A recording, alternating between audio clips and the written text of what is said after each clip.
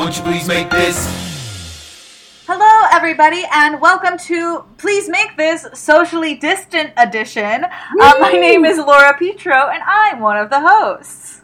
My name is Spencer D. Blair, and I'm also one of the hosts. And I'm Hobart Thompson. Oh, and yeah. I'm one of the hosts. Absolutely. Yeah. I waited through the whole setup of the mic stuff to open it, so I figured I might as well use the punctuate the name. And during our time in quarantine during the pandemic, we've been taking lots of suggestions from our fans on social media. We've gone insane. Right now, if you're listening to this episode, you're catching us in part 2 of 3 of our first ever endeavor to write an entire feature film. And this, we're writing an entire major motion picture about Candyland, the board game. There's no way to make it sound cool. No, I know. As we said, this is our effort to just rip the Band-Aid off and write our first feature. And it's just like we're just trying to lose our virginity. It's like this will do. Yep. And honestly, guys, I'm gonna say it. This concept's cute, but this is also super interesting because now, for the first time in a pitch, we have a starting point. And we're going off of that. Yeah. And also, much like losing your virginity, it's like impromptu. I'm now kind of regretting the person we choose. I'm having a great time. I love that we're doing this. Yeah, years back, you'll look back at this and be like, that's fine. Fond memories of Candyland, but I see why we didn't end up together. What? Guys, we're going to look back at this and say, you know what? It was Candyland. Yeah. Forget it. And nobody can take that away that it is Candyland. It is Candyland. Boy. Actually, before we jump into the specifics, but I wanted to kind of nail some stuff down about our film, because we had some different takes that I feel like we should kind of iron out. And the first one I want to talk about is, do they swear in this film? I almost asked that in our group chat, and then I was like, they can probably go without it. I think they can swear in this movie. It's PG-13. We said PG-13. That's true. Yeah. Okay, yeah, I guess. I started writing swears, and then I was like, oh no, it's Candyland, and changed it to like, oh gosh, oh gee.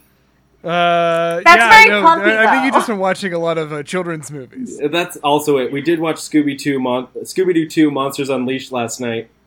Wow. The whole film I watched, and the whole time I was like, Buddies done to you? It's not Air Buddies, it's not Scooby-Doo, it's Liz Getty. They've broken me. And now I watch children's films. And Liz Getty makes a great plumpy. I've said it before, I'll say it again. Yeah. I'm taking really that to my grave. Liz Getty was a great plumpy. Is a great plumpy. I asked Liz, I was like, do you want to play Plumpy? And they said, what? And then I sent them the picture of Plumpy, and they're like, oh yeah. The moment Liz started talking, I was like, they get it. They're there. Delightful scamp, little rascal. Springing forth from Zeus's head, fully formed, is our Plumpy. I think I wanted to have like a little bit of an edge. Yeah, I think there needs to be some edge in there. Very like direct to video action. Like they're gonna run into like a Bible at some point if that's the tone we take. It's gonna feel so What have the Air Buddies films done to you, Hobart? That now you're like, there's gonna be a Bible in here somewhere. I mean, yeah, it's I'm always looking whenever that movie doesn't swear or the characters like don't drink or anything. You're like, where is it? Is that kid who does graffiti gonna die first? Oh no, he's a Jesus figure. No. No. The other thing I wanted to nail down was Hansel and Gretel's personality, their personalities, because we kind of set them up in different ways. Hobart, I think you had... We also did it off mic, too. We talked a little bit about our scenes in between in our chat. Mm-hmm. But yeah, I just mean, like, their personalities distinct from each other. Because I wrote them both as kind of, like, fun-loving goofs. Mm-hmm. And then you both kind of had, like, one having more of an edge than the other. Yeah. And so... Yeah. I don't want to tell on myself here, but I was really kind of inspired for the Hansel and Gretel I wrote by having started recently watching Lodge 49. Yeah, you did mention that. Now, I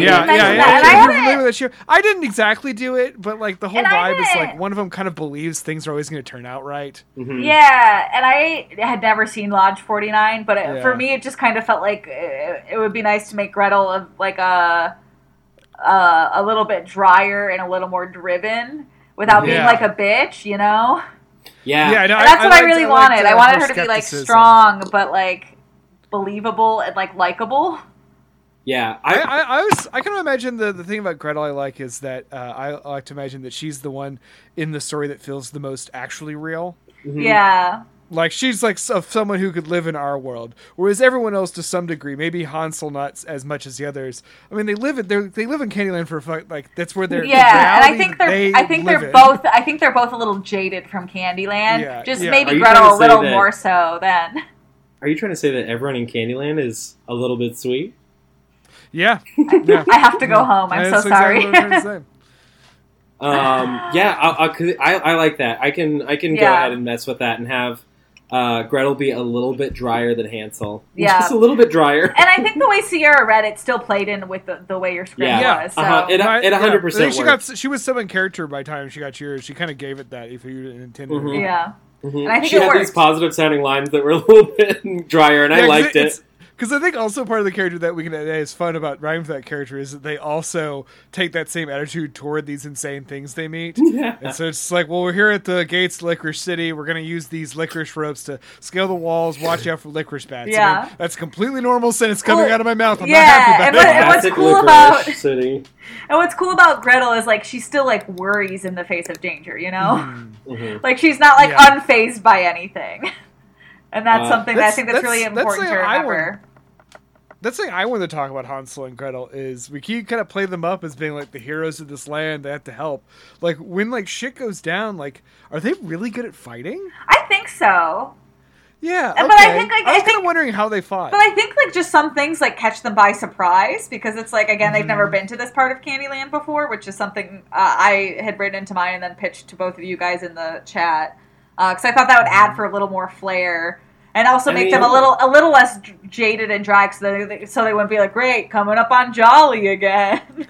Yeah. I really like the decision to widen the world out like that. That this is their first time over really in this direction, so it's new for them, but they are familiar with the world. Yeah. It's like they've heard of things, but like they've never been there.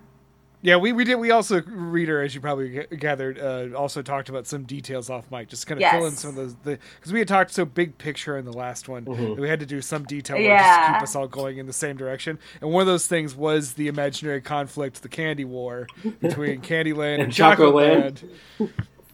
Because I noticed one day, and I was trying to pick out different places to reference when I was writing, and I realized, like, looking at it, that there are no chocolate spaces. Isn't that weird? Yeah, I guess the popularity is chocolate. I thought Glossy was chocolate, but now he's a molasses, and that's different. Yeah. I mean, I think he's had multiple multiple versions of himself. I think he was a fudge man later. I think he's been a fudge monster too. What? But he also just looks like a big piece of shit with a tie. That kids understand more these days than molasses candy. I don't think a lot of them are having that now. That's fair. A bit of honey for me. So I just imagine then there was a conflict where there's a chocolate nation, and when the chocolate nation attacked, everything changed. Me and my brother. Chocolate. We're not going to cake. The four elements. And when the world needed the Hansel and Gretel, they disappeared. Okay, so then I'm imagining... Cupcake Man, the last airbender. Sorry, that's the last thing I had to say. I think they should be good fighters, but not Avatar level. Oh, absolutely not. Like, they're not, inhuman, you know? Yeah. I mean, one of the guiding lights I was writing mine under was like the original Conan Barbarian with Arnold Schwarzenegger, the John Milius movie, and just like taking itself really seriously, but it's still just like about someone who fucks up. Yeah, yeah. I've always said that Conan the Barbarian is the perfect analogy to Candyland. Yeah, I know. It does feel like we're writing. If you removed all the blood and dark magic and violence from Conan the Barbarian, and replace the it world with that you would fudge. have to create to censor those elements would be candy. Oh yeah. Oh, they're breaking into the candy temple where the guy can turn into a candy cane. And he cuts his head off, and there's a bunch of hot chocolate syrup. Yeah, this is truly just us making a version of Conan the Barbarian for Bible school. But with swears. But with some light swears. With pinky swears. And normal swears. Yeah, they shake pinkies and say fuck into the camera. Every 15 minutes just to make sure you got it. Yeah, just make sure you got it. Just to really skirt right underneath that R rating. Yeah. We're gonna use as many fucks as we're allowed. And then we're gonna show boobs at some point. Oh hell PG-13. Uh-oh. They have to bathe in the saltwater river. Yeah. I don't know about big Hansel and Gretel. Well, no, they're not looking at each other. They're brother and sister. They're twins. I think it could be like a hot candy princess, you know? Hell yeah. Hell yeah. What's up? Is there any other inconsistencies we have to talk about? Or like sure things we want to nail remember. down? Or should we just go into this like what part 2? I mean, I would also know to lobby one thing that we discussed to change from our first conversation was I think definitely after writing for the character and enjoying it a lot, but also Devin Middleton's reading. I think Bon Bon Bard should return. Yeah, I think because I actually like the idea of he's like sort of like he's like the handler. You know, he's almost like Gandalf in that he can just like kind of go around, but he can't do a lot because his hands are like tied behind his back. I think he's bad. I think Bon Bon Bard. I think he's bad too. The way you wrote Bon Bon Bard, where he like kind of lied about the story, makes it seem to me like he's the bad guy. Well, because he's trying to get rid of King Candy and Lord Licorice. Yeah, now I want to know. Like Bon Bon Bard probably knows that the story he told was not right, and we're about to reveal later. Well, and soon in this part that Lord Licorice didn't kidnap her. So what does Bon Bon Bard know, and why did he drag Hansel and Gretel into this situation? It's now what we have to answer. I think he's the mouthpiece of the king. He spreads lies and rumors that benefit the king's image. So there is that. There is also the thing that we just kind of talked about, and is kind of a glaring thing that I'm noticing now, is Bon Bon Bard is chocolate. He's a bonbon. Yeah. Are you saying that he ultimately will betray them because he can't be his true nature? Just because he has a cordial filling doesn't mean he's not chocolate through and through. Terrible. A cordial filling. That's really good. You used that one, didn't you? I talked to him about him having a cherry center. Yeah. But like maybe he's playing both sides, trying to destabilize so Chocoland can get back in the game. I mean, I don't dislike that, but I do still want to keep the King Candies bad. Okay. King Candy should be bad. I guess we need to decide. I don't want to lose that. That's such a good ending. I would love to figure out, is Bon Bon Bard on the side of King Candy, or is he pretending to be that while he's really on Chocoland's side? Is that going to be a big reveal at all? I don't know. Does that make? I feel like that makes it too complex. Yeah. Is that too much? I feel like that's like international espionage. I just thought it was just that he was hoping that if he got the Bon Bon Bard to rile those kids up, they would go and they would kill his most menacing political rival. Yeah. You know? I like that. I think Bon Bon Bard's trying to puppeteer for the king, but the king's puppeteering Bon Bon Bard, and that's the... Well, in a way, I think that the King Candy doesn't know that the kids, that they've grown up. Like, he doesn't know that they've changed. Yeah. Before it was just like, did tell him to go kill Licorice, they'll fucking do it. And honestly, I think that was a really good idea that everyone just kind of like forgot how much time has passed and that like Hansel and Gretel are like adults now. Yeah, everyone else is just made of candy, and they don't age. They just are. Yeah, I imagine they were like teenagers when they just like ditched and now find themselves kind of disaffected beet farmers. Well, excellent. Right. Yeah. guys. So our next blocks, I think that's where we're heading. Jolly is next. Yeah. So we got Jolly, the Lord Licorice Breakdown, and Grandma Nut. That's where we're at. Grandma Nut. Well, I definitely think that the Lord Licorice scene is going to be a big scene. Yeah. I mean, it's going to be a long part. I mean, I almost kind of think maybe we should brush off Jolly a tiny bit. But I think the way we should brush him off is it should just be kind of like an almost ominous, something that doesn't seem ominous, but kind of is in a way if we play it right. We're like, the next day they're walking to the forest and, Mr. Mintzar is kind of insinuated he's not willing to divulge who sent him. And then they're walking the next day and then like suddenly this Jolly guy shows up and he waves to the Mr. Mint and starts walking with him. And he's like, they're like, who's that? He's like, oh, it's my friend Jolly. I called him to help us out. What if we have the Bonbon Bard? What if so Jolly lives in the Gumdrop Mountains, as we all know. Yes. What if they go to some town that Jolly runs in the Gumdrop Mountains, and the Bonbon Bard is there, and they run into him again? I feel like we should save him for the end. I mean, I like him kind of showing up multiple times and being like, "You're still on your quest," and just kind of pushing him. If maybe a good compromise of those two ideas could be maybe the Bonbon Bard is we see him in the background but we don't spend a lot of time on him. Maybe they run through Jolly City and then they're traveling through it and then we just close in on the Bonbon Bard who's watching them to make sure and he winks at Mr. Mint or something. He lifts his hat. I like that. I like that because then that also kind of can help sell the narrative we're kind of creating. Yeah, I think having Bonbon Bard is a person that shows up without action and he's interacting with these bad people to show that he's conniving.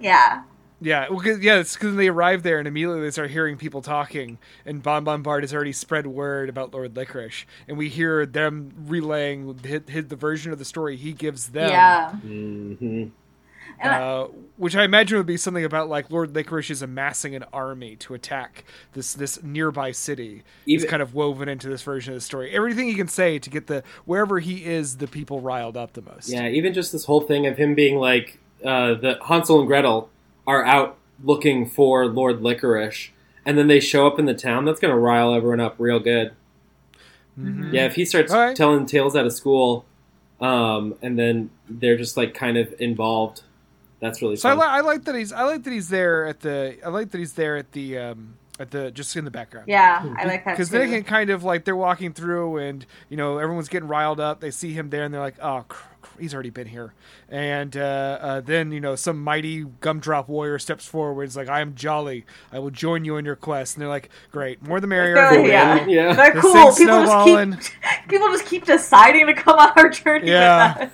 Yeah, we got Plumpy, we got Mr. Mint, we got Jolly. Every fucking time. That's one of the fucks we use.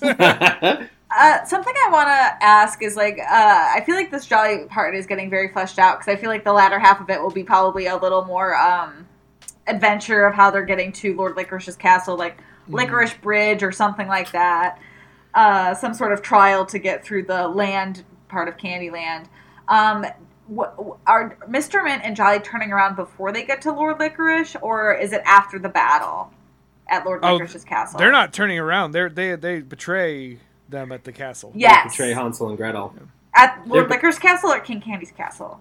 Lord Licorice. Lord Licorice. Yes. Okay. Yeah. Perfect. That's what I wanted to. This is when because this is kind of when we meet Lord Licorice and we reveal that he is he's kind of the victim here of all of these tales being told about him, and Mr. Mint and Jolly are here to kick his ass. Yeah, they're there to hurt his army. They're here to hurt his little armies. And we find out that he's it's kind of cool. Yeah. I'm really excited for that part. So I think we should go there. Yeah. Let's talk about that next part, Licorice City. Well, I think Licorice City should be in a cave. So do we want to? Is it Licorice City, or I called it that because on the game board he just has Licorice Castle, which. It'd be really cool. It looks like he has some bats near him, which is interesting. Yeah, that's why I kept the bat motif. I feel like I like that maybe Lord Licorice, for some reason, it's almost always nighttime in this city or something. Yeah. That's why I should be in a cave. What if it's like a Petra thing where it's like built into the cave walls, like the mountain walls, and he like lives in there.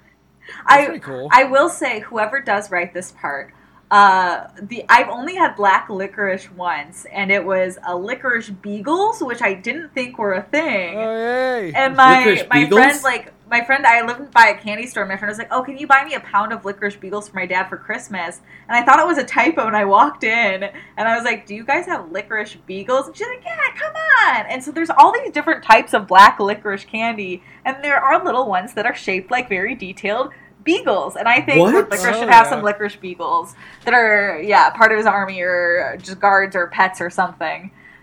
Yeah, I like that everything in there is like licorice, because there's so many, and that's what I learned. There's so many different licorice shapes, red and black. Yes, it's like almost this like a kingdom within a kingdom where Lord Licorice has his own thing going on, but he is under the umbrella of Candy Kingdom. And that's why he's a threat to the king. Yeah. Because he's got his own licorice folks to worry about. Okay. He sure does. I think it should be like a really vibrant city. I think it should go like very vertical too, like almost like a skyscraper city, but just because inside I imagine like inside the cave they just have to like maximize their up space. Yeah, and they just tie their licorice to the ceiling and just I like that down. This feels very like urban, like it's very like it's very bustly, it's very clubs and fancy restaurants and stuff like that, and like it's very it feels very it feels very rich without being like, because everything else has been towns and villages. This just feels so much more like a city. I agree. I think it should be like shockingly urban. Yeah. It's not like it's another era here, but just like the vibe is so insane that this exists. So then do Hansel, Gretel, Plumpy, Mr. Mint, and Jolly all like come in under cover of night and they're like hiding their identities so they can get to the castle and kick his ass? Or do they just like wander through? I think they just wander through because I feel like why would they be? They were not expecting them. Mm-hmm. It's a big city. And then I feel like they go through the city to get to the castle, which is probably outside the city part of it, Yeah. Nobody puts a castle in the middle of the city. Maybe their carelessness is what gets them captured by Lord Licorice. They sort of walk in and stroll around, and, as they walk around, like one of them finally says, like, "Huh, it's like a bunch of guys in black following us." And then they get captured and they get brought before Lord Licorice, and he's like, "Assassins in my city," and they're like, "We're not assassins, we're just here to get the princess." He's like, "The who?" Honestly, I feel like it would be Plumpy that like runs up to somebody and goes, "Excuse me, we're lost and we're trying to kill Lord Licorice. Can you show us where his castle is?" Plumpy's like, "Licorice City isn't quite like I remember it. Can you help me out?" I'm trying to kill your king. Which way to the brothels? Oh yeah, Plumpy fucks. No, you take that back. Can you point me to the nearest opium den and brothel, please, good sir? No, Plumpy's too good. Plumpy would get fucked. Plumpy would do some heroin. Yeah. Plumpy shoots up for a little bit while they're off fighting. Plumpy's fighting a gritty smack battle this entire movie. Yeah. It's like fucking train spotting every time we cut to Plumpy's character. Plumpy's fighting his demons. I do feel like this part ends with like the reveal that Lord Licorice hasn't kidnapped her, and then Lord Licorice continuing on the journey with them. Well, I feel like that should be the middle of it, because then now that I'm thinking about it, I like the idea of them getting captured and kind of brought to Lord Licorice, because then they're in his castle, and then Mr. Mint and Jolly have the perfect opportunity to try to kick his ass. You know what? I was also thinking might work for that is that what if he's so they separate during their they kind of basically Hans and Gretel just give them like a little like I don't want them to feel like, I want them to be good at their job, and so I want them to kind of see this coming in a way. And so I was imagining like what if they like kind of get wind like Mr. Mint and Jolly are pretty gung ho on the let's find and kill him thing. Yeah. And they're like, okay, I mean, let's find out what's going on here first. They're like, and then they kind of like let's leave these two, and then they leave them, and then they get captured, and then during the talking to Lord Licorice to find out that he's not involved, and then at that point Mr. Mint and Jolly burst through a fucking wall or something ready to attack everybody. Oh, and then they have to fight Jolly and Mr. Mint, and then they just escape. I like that. Yeah, because then and then they have a reason to like. Yeah, because I think that the fight should then be between Mr. Mint and Jolly versus Lord Licorice, Hansel and Gretel, and Plumpy's there too. In the background. Yeah, Plumpy's not a good fighter. He's but he can run really fast though. I do want Plumpy to get wounded. Plumpy will get wounded. And I told you guys this. I want Plumpy to have the most minor wound. I want him to like stub his toe, and everyone be like, "Oh no, Plumpy." Is that too cutesy though? It's a little cutesy. It's writing a line for me. I think it's hilarious. I love that. I mean, it's hilarious, but I don't know if we have room for a hilarious gag. Yeah, I mean, I think that would work if it didn't need to be such a big plot point.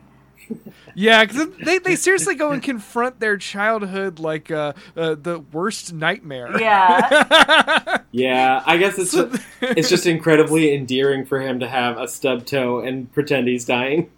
I want him to like an arrow through the heart. He needs like a gash or something like in his leg or something. What if it's something where like he's like turning into something else, where like Mr. Mint like hits him with some mint thing and he starts like hardening. Ooh. Oh, he freezes. Yeah. Like he turns like to some like hard if he has candy. like an actual magic thing that can only be fixed by Grandma Nut, the evil witch. He's so cold. He just is like I feel like because it looks like Mr. Mint like holds like a candy cane battalion, and I feel like that could be like a magic candy cane that he can just like harden things with it. And I think that can also help with some really cool action scenes and like the Lord Licorice part. Gets him in the heart. Yeah, he fights like a poisoned weapon. Like almost things like turn to like icy candy cane. Mm-hmm. Like that could be so fun. I mean, he could definitely have ice powers. He lives in the candy cane forest in the realm of popsicles. And like nobody else is there. It's like he has some sort of power. Mm-hmm. Yeah, I do like that. It's like the like almost kind of like a creepy like forest druid. Yeah, and it's just like a cold just creeps over Plumpy's body, and he's like, "You have to help me." That's more fun. You're absolutely right. That's better than him getting a stub toe and everyone pretending he's dying. Fine. Every character winks at the camera every like 30 seconds. So then I guess we would head over to Grandma Nut to fix Plumpy. I'm never not gonna laugh. So that has to Grandma be Nut. like that third scene has to be like them making this decision because they know that they're pretty close to where she lives because they track back west on the board, huh?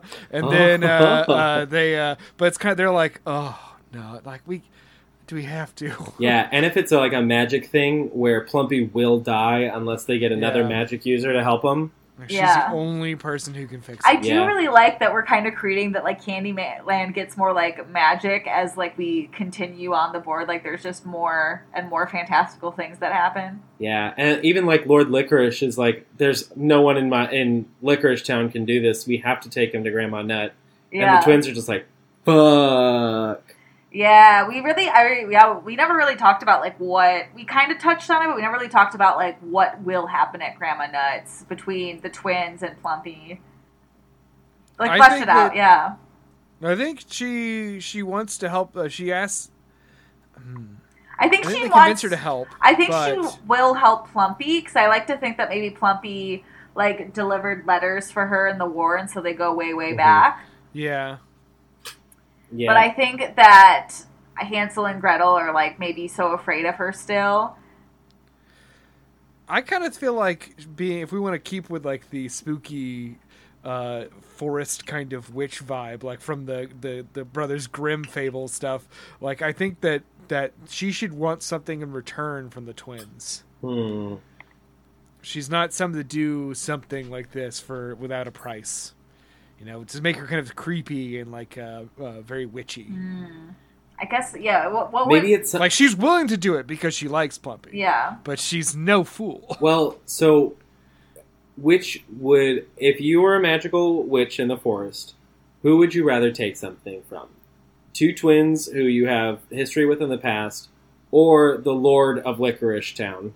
Like, maybe he has to, like, sacrifice something of his own. Yeah, maybe she wants some of his, like, licorice army to match her, her nut brittle army. Yeah. What if he has like a magic dagger, like a red dagger from his mother, who I set up in the first scene as being like a famous knight.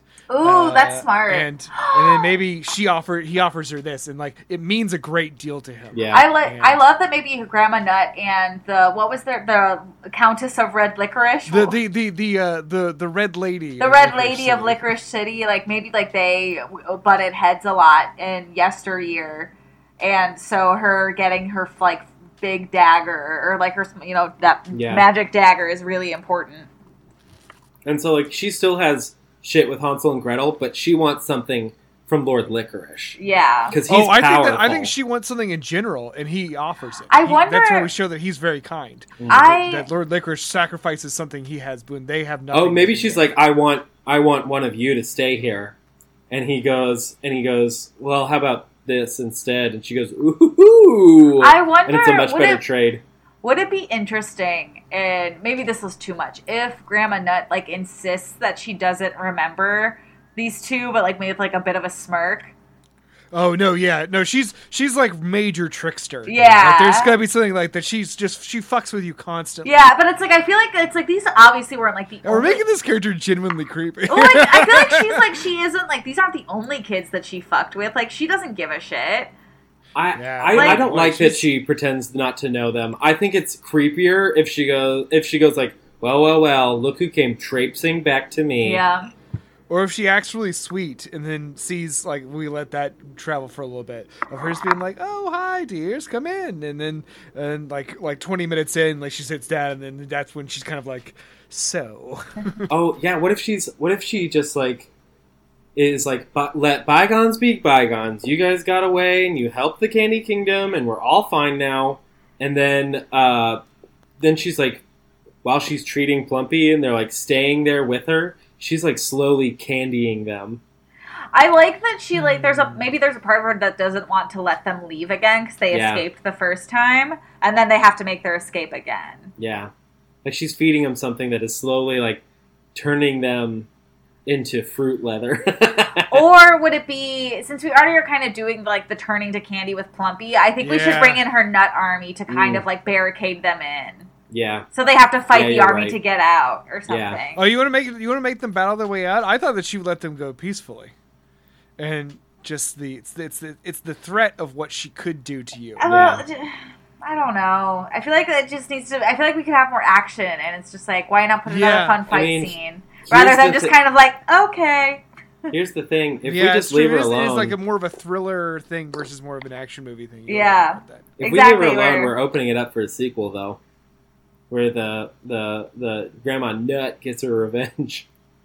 But yeah, I do like kind of a battle. What if the battle is to get to the front door? Because one thing I don't like is if within them like have like a problem with leaving Plumpy there to get worked on or to be healed if they know that she immediately tried to kill them. But if they had to battle their way to her nut hut, and then she like comes out and she's like, "Stop trying to fight them, you idiots!"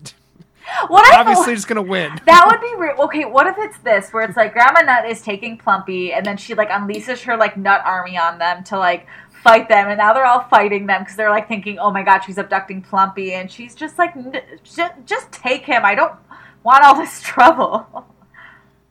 Something like that. I like them fighting to get to her, and then when she gets there, being like, oh, of course I'll take care of my sweet angel Plumpy. On your way. I feel like Lord Licorice.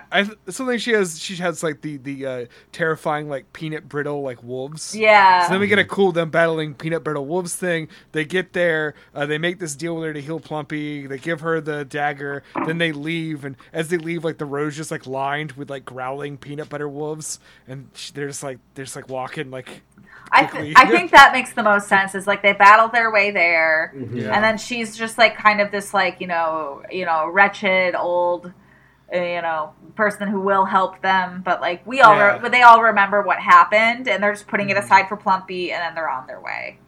Yeah, she's like I imagine that we have to the best version of this character is that we have to imagine that they have encountered and battled with this foe like double-digit times. Yeah. Like this is they're kind of going to their nemesis for help in this moment. Yeah. This is the foe that they always face. Well, are we saying that they've been there more than once? Because I was just thinking they were there once when they were kids. I think it's kind of both, where they have been to like battle at the Nut Hut multiple times, but also like she just like, they fight her all over she was involved in all their adventures, or not all of them, but a lot of them. Yeah, and she's always trying to pull one over on them, but not this time. Yeah. I don't know. I mean, I like that they haven't seen her since that one time that was like maybe their first adventure or something, but that's just me. But if you guys are I like it. If you guys are more preferring of the other one, yeah. No, I think we can have it both ways and have it be that she's not seen them since then, but also treat it like this is their white whale. This is I agree. By the way, this has almost been like 30 uninterrupted moments of the most serious Candyland talk, like detail talk. If anyone is still listening to this podcast, you are an American hero, or wherever you are, hero. And we salute you. You're whatever mental asylum hero you are. That's so funny. But yes, okay, I can accept that. But yeah, I like that. Do we want? Okay, something I have to ask since you brought it up earlier. Is Grandma Nut working with Bon Bon Bart? No. Okay. Grandma Nut is the one independent in all the land. Yeah, she's I like that. She's the magician of the land. Like the kings come to her when they need things. Yeah, I like that. She also, I think, she doesn't technically have any. She doesn't have like a town or soldiers. She has a her bunch house, of wolves and dark magic. Yeah, she has a bunch of peanut trees that she turns into evil monsters to kill her foes. And I do really like that, like the Licorice City and her house are so close to each other because they both feel very dark in their essence of things. So I think that's there's a part of Candyland that gets a little weird. Yeah, the whole thing. Okay, so. We want them to go meet Jolly in like some town where he's some big badass barbarian soldier. He's just like a big beefy monster thing. Gumdrop Hammer. Yeah, and there's Gumdrop It Baby. And they go to the town and there's rumors being spread about what's going on. And then they make their way to Licorice Town and the Licorice Castle. And when they're there, the twins and Plumpy kind of figure out that Jolly and Mr. Mint are bad news, and probably the Bon Bon Bard as well. They probably figure out that they're all bad there, and they separate. They get picked up. Yeah. I was just gonna say, I think that they always treat Bon Bon Bart like he's bad. Yeah, they know it's like we're just waiting for the fucking moment you betray us, you piece of shit. We're waiting for the other shoe to drop.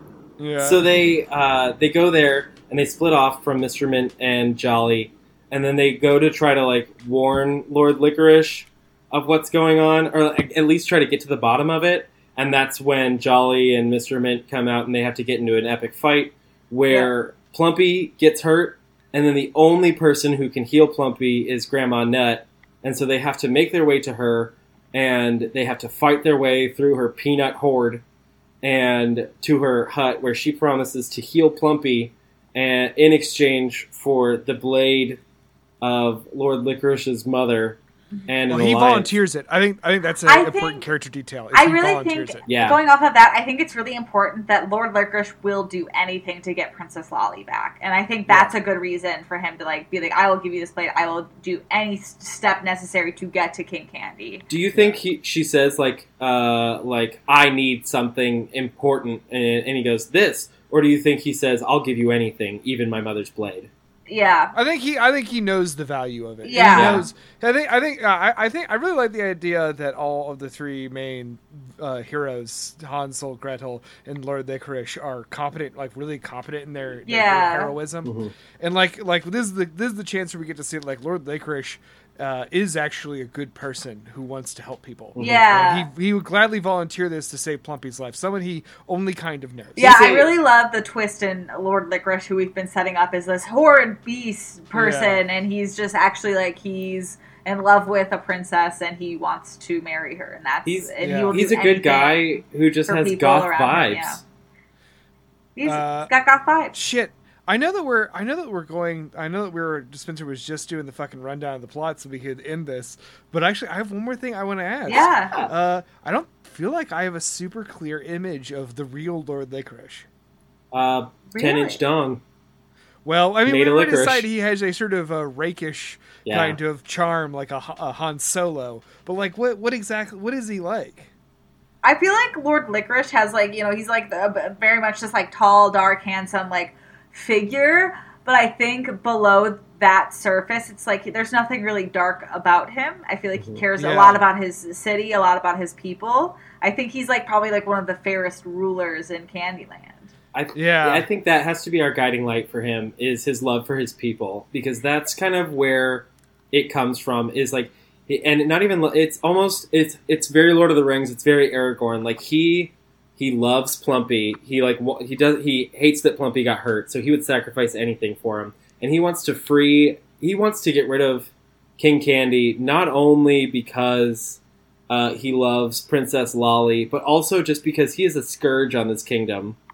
Mm-hmm. Maybe we found out he started the Chocoland Wars. So I'm about to make a movie reference that I'm 100% sure you guys have not seen. Excellent. But maybe you have, and I'm excited. In Mean Girls, the part where... No, it's not. Well, yeah, sure, why not? Mean Girls. Well, I was going to suggest, have you ever seen the movie Buckaroo Banzai? No. It's this movie for the 80s, which is why I was thinking of it, because of the Conan the Barbarian thing. Mm-hmm. And it's a Peter Weller movie, the guy who played RoboCop. Excellent. And it's about this guy, and it's like a comic book character, but it sounds like an 8-year-old wrote the character. He's a nuclear physicist adventurer who is also a spy, a super scientist, and a rock star. Okay, yeah, I love that character. That's the ideal character. And he goes around with a group of scientists and adventurers who also form his backing band. Mm-hmm. The Raiders, maybe? I can't remember what they're called. But anyway, the movie is completely insane. Jeff Goldblum's in it, too. Excellent.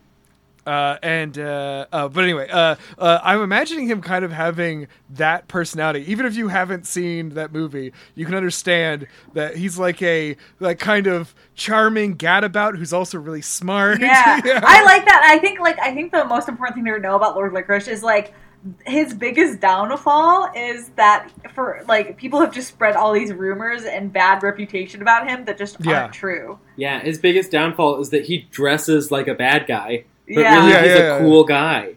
Yeah. I mean, I'm almost imagining, and this would completely change the movie, but I'm also imagining this is like a Thomas Middleditch character. I don't know enough about Thomas Middleditch. He's just kind of like, because I want to keep like the design of Lord Licorice, that he's like really just like skinny. Yeah. And fights with a whip for sure. And we could like, I like him as this like ideal Renaissance man where like they get to Grandma Nut's house and they're like healing Plumpy, and then he pulls out his mandolin and plays like some beautiful song about his love for Princess Lolly. Yeah. And like he just like he's just really good at everything he does, but he dresses like a big old donk. In that case though, I think he should be like a little chaotic just to keep him not perfect. Just to make him not the perfect man. He's a little bit... I think, like, to keep him a little bit chaotic could also be just, like, a little bit, like, romantic, where he's maybe just, like, he's very quick to decide things and very, like, quick on his actions, but without thinking them through fully. I think that would be a good flaw for him. Yeah, he'll It'd be fun if he's maybe like a bit of a braggart too. Like, yeah, they get in the fight with the wolves, and like he just kind of like pulls in his whip and like winks at Gretel and is like, I could fight these wolves all day, and like runs in there whipping. Yeah, like he's like, that's 3 for me. He's almost like, quintessential charming, where he knows he's good and he will talk about it and doesn't realize that is like, hey, shut up, dude. He's a little bit of an asshole. A little bit, just a little bit, but like we also love him for it. Yeah, you know what? If he wasn't so good at what he was doing, he wouldn't get away with being as much of an asshole as he is. Absolutely. I love this. This is, thank you for writing Buckaroo Banzai into this movie. Oh my God. Excellent. Guys, are we ready to pick parts? I think so. Yes. Okay, what is everyone drawn I said to? earlier that I was drawn to a specific part, but now I have no allegiance to anything. They all sound pretty good, and so what are we feeling? I'm personally drawn to the Jolly part or the Grandma Nut part. I'm drawn to the Jolly part or the Licorice City part.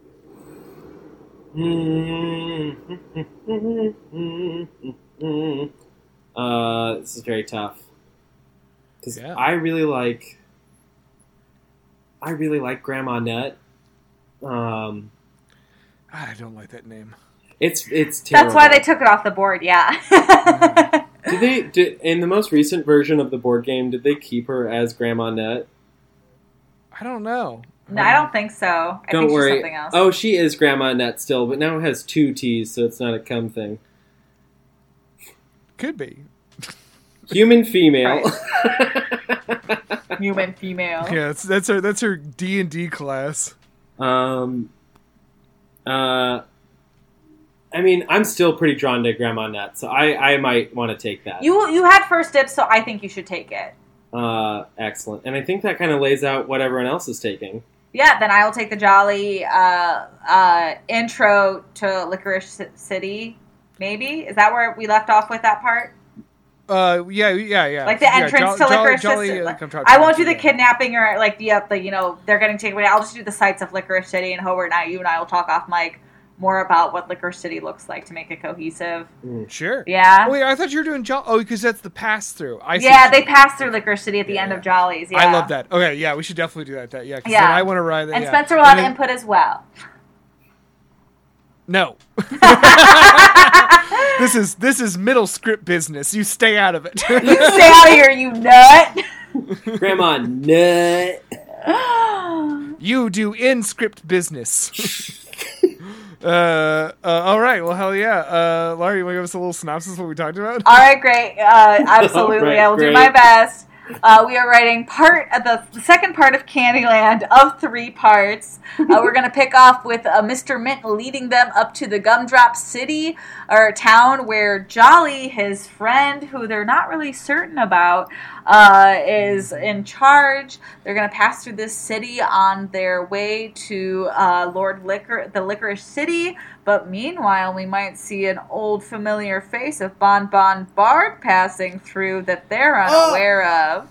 And maybe he sings a song in there as well. Maybe he sings a song. I don't know. I would love for that to happen. They go to the Licorice City, which is very urban, much unlike anything we've seen in Candyland before.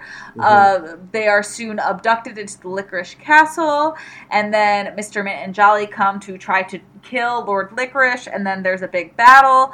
Mr. Mint and Jolly escape, but Plumpy is hurt in the process. Lord Licorice we've revealed that he is actually not the villain we've portrayed him to be, and King Candy actually has Princess Lolly. He decides to come with these travelers to rescue his girlfriend, but they have to save Plumpy first, so they decide to go to a familiar foe of Hansel and Gretel, Grandma Nut, who had tried to trap them when they were a child, and then they have an exchange with Grandma Nut to fix Plumpy and be on their way to King Candy's castle. Mm-hmm.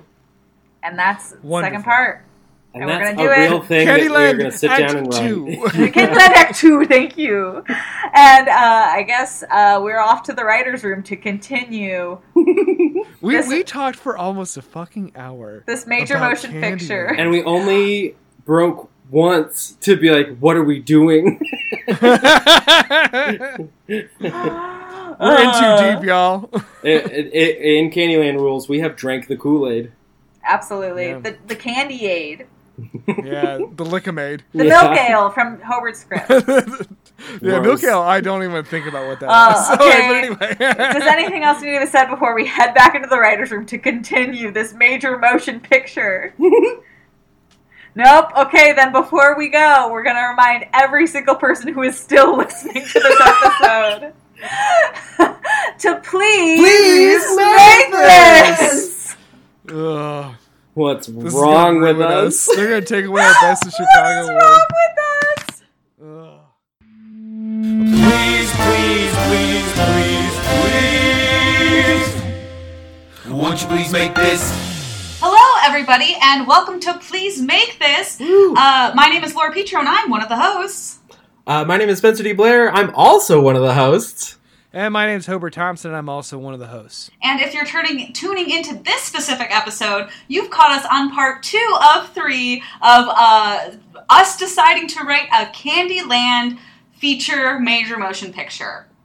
And this is the table read for that. And we're joined by some lovely actors that are going to help us bring this to life, and they're going to introduce themselves now. I'm Sierra Kenyon, and I play Gretel and Madame Pontiferac, I believe. What's up, y'all? It's Devin Middleton, the hoe-ass nigga representing for people who can't find the Big Dipper because Constellations ain't for Crisis Nation. What's going on? I'm playing Mr. Mint and Grandma Nut. Let's go. Wow, hard to follow. I'm Maggie Gates. Hello. Hello. I'm playing Hansel. I feel like Devin's intro is going to be like 5 minutes next week. You gotta give him that vibe. And, hello, I'm Nick Olson. I'll be playing Lord Licorice.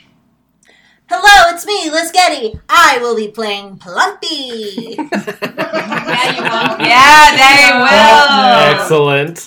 Oh my gosh. Well, I think we're ready to jump right in. And I wrote the first script, so I'm going to hand it off to myself, as I should. Thank you. All right, here we go.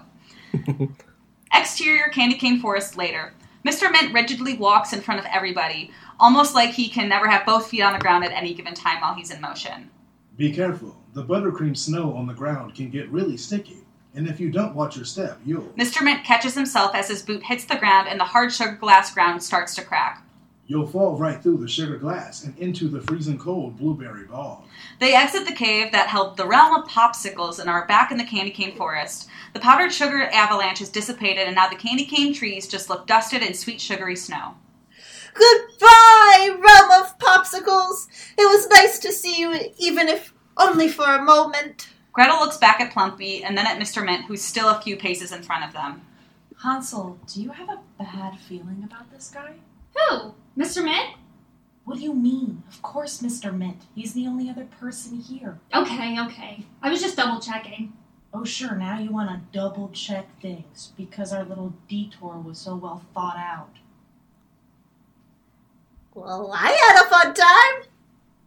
I promise I will stick to the guidestone from now on. Gretel lowers her head and glares at her brother a little more. And I promise not to suggest straying from the trail in any way, shape, or form. Swear? Swear. Swear! Gretel and Hansel crack a smile at Plumpy, who is watching his footing so delicately as he wades through the buttercream snow and humming to himself. They finally, as a group, reach the thick candy cane trees that make up the start of the candy cane forest. Mr. Mint holds his peppermint battalion like a sword and starts tearing through the trees. It seems as if he's putting no effort in, and yet these trees are coming down in bunches, clearing a path for them to go through.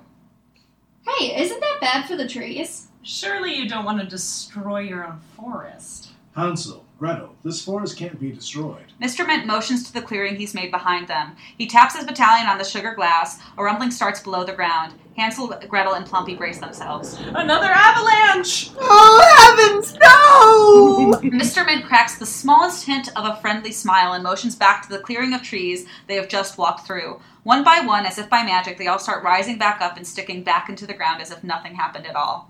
Gretel and Hansel's eyes are wide with shock and amusement. Plumpy is applauding. Mr. Mint continues and starts tearing down more trees. They continue moving forward, and then finally there's another cracking noise. Gretel, who's been following Mr. Mint, whips her head around. Down at the ground, there's a crack quickly forming between where Hansel and Plumpy are standing and where she's standing with Mr. Mint. Before anyone has any time to react, the sugar glass ground is separating the two pairs from each other. Oh, I don't like the looks of this. Don't move! We don't want the sugar ice to break any more than it already has! The sound of the rushing blueberry bog beneath them is getting louder, and suddenly the piece of sugar ice that Hansel and Plumpy are on is even further away from Gretel and Mr. Mint than it was just a second ago. Quick, jump! Wait, it's too dangerous and you're too far. Plumpy, as Mr. Mint is finishing that statement, has already taken a running jump and is just a foot away from Gretel and Mr. Mint when he plummets into the water. Plumpy screams, Plumpy! Gretel starts pacing the edge of the sugar ice, wondering if there's a way she can somehow get closer to him or grab him, but he's already waiting further and further away. Mr. Mint grabs the peppermint rope at his waist and effortlessly loops the rope and tosses it, getting it close enough for Plumpy to grab onto it. He pulls Plumpy through the blueberry bog and back to safety. Gretel drapes a jacket from her pack around him. Then Mr. Mint winds up the rope and tosses it even further. Hansel misses it and almost falls in the water. He keeps moving further and further away. Mr. Mint retrieves his rope and winds up again. This time Hansel catches it, and Mr. Mint pulls him and the piece of sugar ice he is really teetering on trying to keep his balance on back over to them. He takes a soft step off and reunites with everybody. Thank you, Mr. Mint. Oh, thank you, Mr. Mint. My pleasure. What are friends for? Are we ready to continue? Everyone nods and Mr. Mint starts chopping down candy cane trees again. Exterior, the main road, sometime later. Mr. Mint finally clears the trees covering the road where they started. They all move to the brightly colored brick squares, and Mr. Mint taps his battalion on the ground, and the fallen trees move back to their places again. Plumpy still claps enthusiastically. Thanks, Mr. Mint. We appreciate the guidance through the candy cane forest. Gretel elbows him. And thank you for helping us get out of the blueberry bog. Oh, yes. Thank you, good sir. My pleasure. The sugar ice can be extremely dangerous. I was happy to help new friends. We're really gonna need to get going if we're gonna make it to Lord Licorice's castle in time. We need to hurry around the Marzipan Mountains. Nonsense. I will join you on your quest through the mountains and see that you make it to Princess Lolly. With the amount of trees and frigid temperatures in these parts, someone like me can ensure you get to where you're going safely. Before Hansel and Gretel can assure him that's quite all right, Plumpy interjects. Oh, absolutely! The more the merrier! Wow, another friend. This is going to be such an adventure. What an exciting day! Hansel looks down at the guide stones. The colors furiously flip through various color options and finally settle on a single green-colored square. Come on, everyone, this way. The group continues onward down the path they should have taken. Exterior, main road, later continuous. The path winds around the base of the massive Mount Marzipan. The huge white mountain towers into the gray clouds and sky overhead. It's windier over on this side of Candyland. Everyone walks a little slower and silently in the brisk temperature. Plumpy somewhat hums a few bars to himself, but then goes back to normal. How much more of this? How should I know? Oh, it should only be a little bit longer. The cooler temperature of Mount Marzipan is offset by... Seemingly all at once, the wind stops. The gray sky fades sharply into a bright yellow and orange. A smaller purple and pink mountain range unfolds in front of them. Yahoo! We're at the Gumdrop Mountains! The various mountain towns in there were settled during the reign of King Bubblegum. Thank you, Plumpy, but we don't need a history lesson. Right. We are making up lost time. Onward! Hansel looks at the guide stone. The color starts slipping furiously. Mr. Mint remains stoically quiet, waiting for the guide stone to change and tell them where to head next. Finally, the stone changes and shows 2 blue squares. Hansel looks around ahead of them at the path. There's only one way to go. The road starts winding up the mountains closest to them. Hansel starts walking and the rest follow. They continue easily through the winding road, though the winding road gets dustier as they go higher and higher up the mountain. More time passes, and they finally a town unfolds right before their very eyes. A big sign hangs overhead. Welcome to Gumdropolis.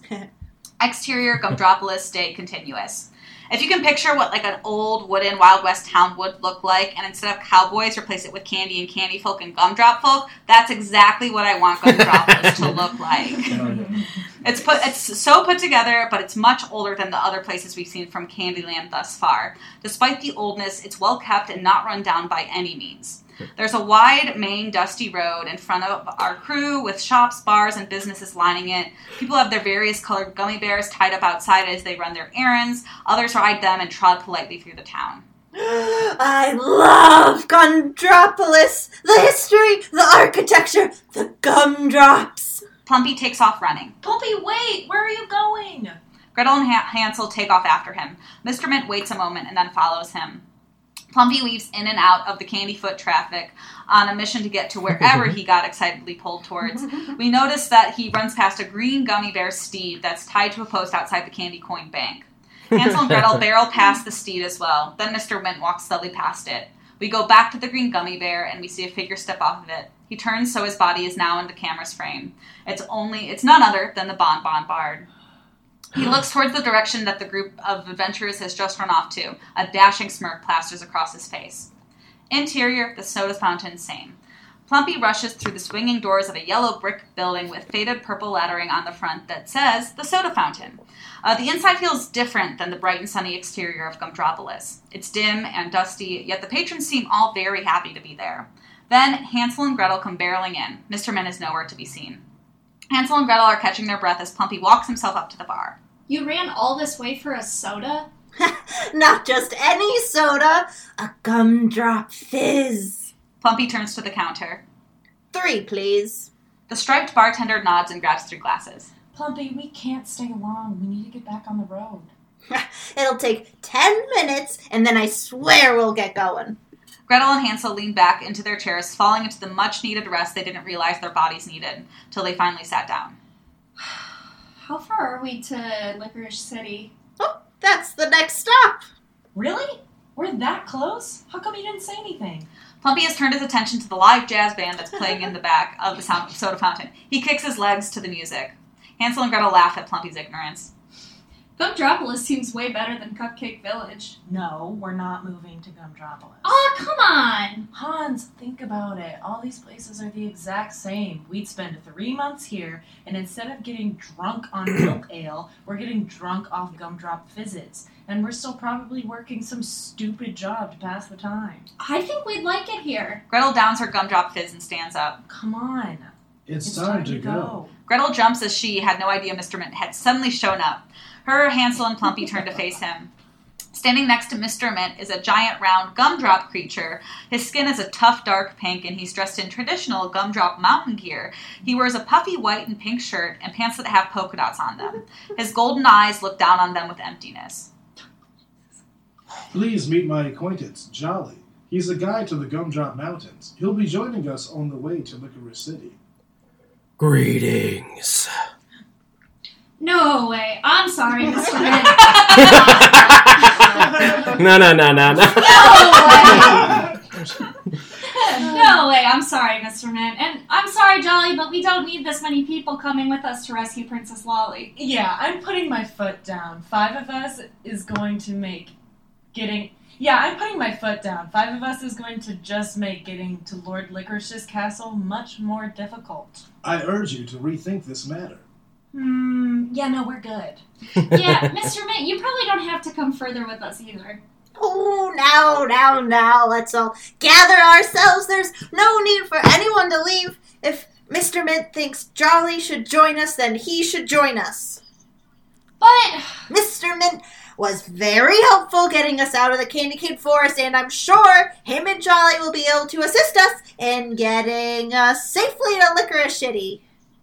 Before Hansel or Gretel can interject again. Precisely. Come on now, we must go. Hansel and Gretel unhappily grab their packs and follow Mr. Mint towards the door.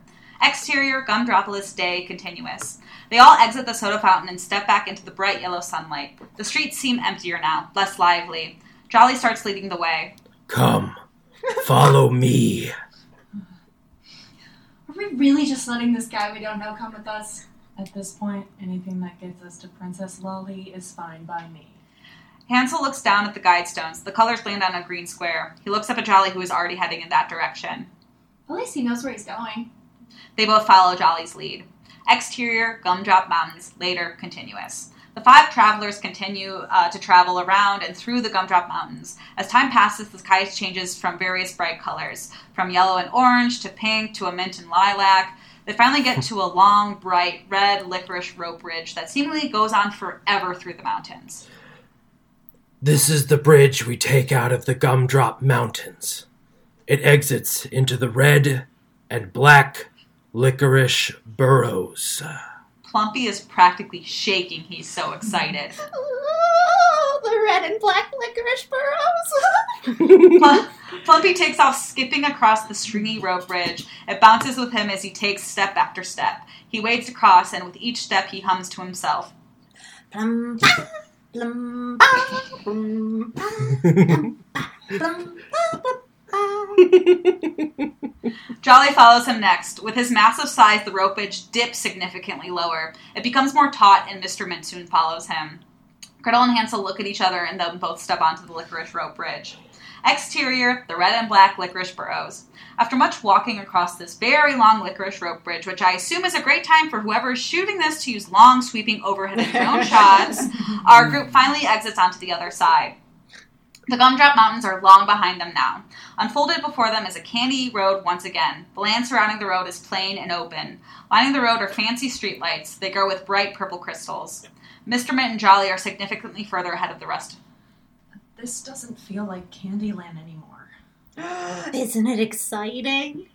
It's kind of spooky. Ooh, the crystals tell you what borough you're closest to. Purple is for the Red Rope Licorice Village, but to get to Licorice City, the crystals will be red. They all eventually get to a 5-way, evenly split in the road. The entry to each road is lined with a different color crystal streetlight. Hansel watches the guidestones change to 2 orange squares, leading them to take the red crystal path. They follow the candy road until they ultimately see a massive cave planted in front of them. Licorice City is right here. In the cave? Some city. They follow the road into the cave, and the surroundings change drastically as they enter into the dark abyss. Hansel and Gretel's eyes widen as they take in everything surrounding them. Twice as many glowing red crystal streetlights line the bustling streets. Tall, dark-bricked skyscraper buildings shoot up the walls of the cave. Smaller stacked structures make up the middle streets. The citizens of Licorice City walk quickly and with purpose. Everyone has a place to be. A licorice trolley beeps as it whirs past our group. It stops on the corner and lets people off. Holy hell. Isn't it magnificent? Hansel and Gretel are still speechless as their eyes take all of it in. It's beautiful. Gretel shakes her head like she is to snap herself out of this trance. Okay, which way to the castle? Hansel and Gretel look around. Mr. Mint and Jolly are already way up ahead of them. They all hurry to catch up. Ooh. Fun! Very fun. Ooh. Which borough? Queens. It's clearly supposed to be Queens. Brooklyn. That's why yeah. And our next script is by our very own Hobart Thompson. Take it away, Hobart. All right. One note of mine that is different than what we heard from Laura's is I had Plumpy has never really left Plumpy's zone. All right, there we go. He was a messenger in the Licorice Army or in the war. Yeah. Aren't you the one who wrote that? Yeah, well, maybe I wrote that. That was my plot point. That happened last episode, it's a minor detail we can fix later. We're clearly in the next episode going to have a 3-hour argument about whether or not Plumpy has ever left the ginger plum forest. In my script, he's heard of it and seen pictures. Oh, okay. Well, I think that's a good happy medium. So I'm going to change that. Okay, here we go. Exterior, a street in Licorice City evening. The light of the setting sun shines into the entrance of the massive cavern that holds Licorice City, creating a spotlight of soft pink light that illuminates the tall, jet-black buildings built up the cave walls. On a winding black stone side street, we now see Hansel, Gretel, Plumpy, Mr. Mint, and Jolly sneaking cautiously. Why are we sneaking? Lord Licorice has many spies. We're not really big into sneaking. Oh, well, I'm great at hide and seek. Maybe we should play a game. It's just, what is sneaking going to accomplish? Sneaking sucks, guys. Mr. Mint, an imposing hard-candy woodsman with a dangerously sharp peppermint axe, wheels around, his hard features shining in the light of the strange, glowing, deep red crystals that light the perpetually dark city streets. And what would you suggest, Hansel? Let's just go and demand an audience with Lord Licorice and ask him what's going on. If he has Princess Lolly, we'll take her and fight our way out of the castle. And would sneaking not make that easier? I mean, it kind of feels like that means we're going in there looking for a fight, right? There's other ways to handle these situations, you know. Situations? Yeah, like with talking. You'd be surprised how many times we've gotten out of a tough situation with, our words. Like when we got the cinnamon dragon to stop attacking the fishing fleets on Snowflake Lake. We didn't kill him, we found out why he was attacking, and found out he'd been driven from his cave by red-hot devils. And then, well, okay, we did kill them, but we had a good reason. Right, Gretel? Yeah, I mean, this isn't really our style. Plumpy leans over and licks the nearest wall and then makes a face like, ew. I don't really think it's any of our styles. Jolly, a massively muscled barbarian warrior with multicolored, sugar crystal dusted skin, looks down to Mr. Mint like they have a point. Our orders are to eliminate the threat of Lord Licorice and then rescue the princess. I'm not sure I agree with the order of those tasks, Mint. Or the first one at all. When did we decide we were going to kill Licorice? The King of Candyland has decided he can no longer tolerate the menace of Lord Licorice and his decadent empire. So we're assassins, right? All right, lead away. Let's go kill a guy and then probably a bunch more people as we escape. Super heroic stuff. Mr. Mint regards her coldly and then turns to lead the group off down the alleyway. These guys seem really intense suddenly, right? We're not going to just kill Licorice, are we? Of course not. I'm just letting them get a little ahead of us so I can... Gretel quickly grabs the Pathfinder amulet around her neck and holds it as one of the stones glows red. She quickly drops it and grabs the arms of Hansel and Plumpy as they are engulfed in red light and vanish. Jolly whips around as this happens, swinging his massive gumdrop hammer at where Gretel just was. The hammer smashes a decently sized hole into the wall as Jolly snarls with rage. Exterior, somewhere in Licorice City night. The red crystal lamps are brighter, deeper in Licorice City. Here there are elegantly dressed Licorice citizens shopping and conversing in a marketplace of some kind. In the middle, a multi-tiered fountain is illuminated by red light, and shiny licorice bats dart from under the streams of water as they loop-de-loop around the fountain. There's music, vendors selling food and drink, and a tall, black-clad individual with a hood over their head entertaining a crowd with 2 red marionettes. The most notable thing about the people milling around this public space is they are all sorts of super sexy, wearing tight, often revealing outfits of shiny black material and straps of black rope. A large group of these citizens out for a night of the town are lining up outside a bar where a sign made of an arrangement of glowing red crystals spells out Pontefrax. Suddenly, Hansel, Gretel, and Plumpy appear in the middle of the square in a flash of red light, which, considering the prevalence of red light in this area, isn't that noticeable by the people who pass them. Though a nicely dressed couple does look over at them and lightly applaud the trick before moving on. A tall, strapping licorice citizen with a muscular build and slicked back black hair strolls past the group as they stand in disbelief, their oiled jet black skin glistening under the red lights. Is it just me or is everyone really hot? Oh, yeah, I'm definitely noticing that. What's going on in this city? Do we have to go to Licorice Castle right now? Can we maybe get a drink and see what the nightlife is like? But what about the princess? Plumpy, I don't think the princess is in Licorice Castle, okay? There's something going on here. The buff licorice citizen has made it to the front of the line at Pontefrax, and they tear off their pants Chippendale style as they go in, handing the tearaway pants to the doorman. Gretel doesn't continue her thought, and Hansel sees he needs to cut in. We're going to Lord Licorice's Castle after this, bud. But what Gretel is saying is there's no hurry. This is our adventure, remember? All of our first times in Licorice City. Plumpy looks at him with concern. What do you like to do for fun? Let's find something here you can enjoy, too. Plumpy thinks for a second and begins to speak. Besides sugar plums. I guess I could enjoy a glass or 2 of plum wine, or plum brandy, or both. Hey, see, that's something we can find you. I bet there's something just like or even better than plum wine in there. So let's go take a moment to just enjoy the sights, smells, and tastes of Licorice City. Hansel puts his arms around Gretel and Plumpy and gives them a cheerful squeeze, startling Gretel. Cut to interior Pontefrax night. Plumpy is on the dance floor, a glass of milky red liquid in each of his hands as he dances around drunkenly. From the bar, Hansel and Gretel wait as a tall licorice citizen with long black hair combed down over her face pours liquid from a spigot of a tall red crystal decanter into glasses of clear liquid. The liquid inside immediately turns cloudy and she slides them forward. Hansel and Gretel cheers each other and drink deeply, wincing a little. Whoa! I've already seen Plumpy have 3 of these. How is he standing? Oof. I guess sugar plum wine must be stronger than I imagined. Excuse me? They turn back to see the licorice bartender. 1 red crystal for the 2 drinks, please. Lord Licorice is paying our tab tonight. Oh.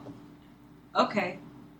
She immediately turns away to do something else, leaving Gretel and Hansel staring at each other in confusion. Gretel calls her back somewhat awkwardly. Hey, sorry, real quick.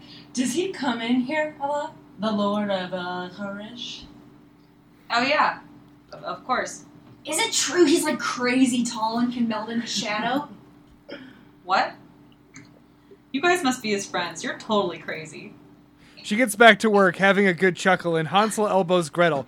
Plumpy is sitting on the lap of a hunky licorice citizen, while another pours a drink into a drinking apparatus that resembles a small funnel that leads to a loop-de-loop pipe of red glass. Plumpy catches the liquid in his mouth as the hunk rubs his belly.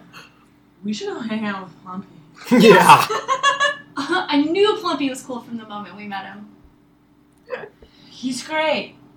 Montage, Pontefract's bar. I think this movie can have one party montage with the twins and Plumpy all drinking and grinding with licorice hotties, right?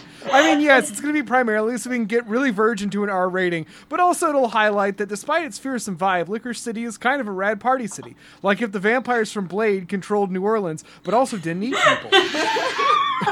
Some highlights will include the licorice bartender doing a shot out of Hansel's belly button, Plumpy at the top of a human pyramid, and Gretel being bench pressed by the muscly licorice citizen from earlier.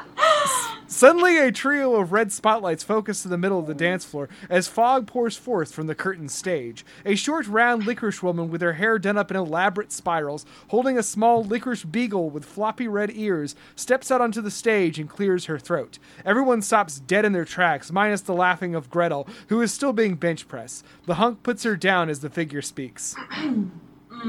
Good evening, my salty sweet friends.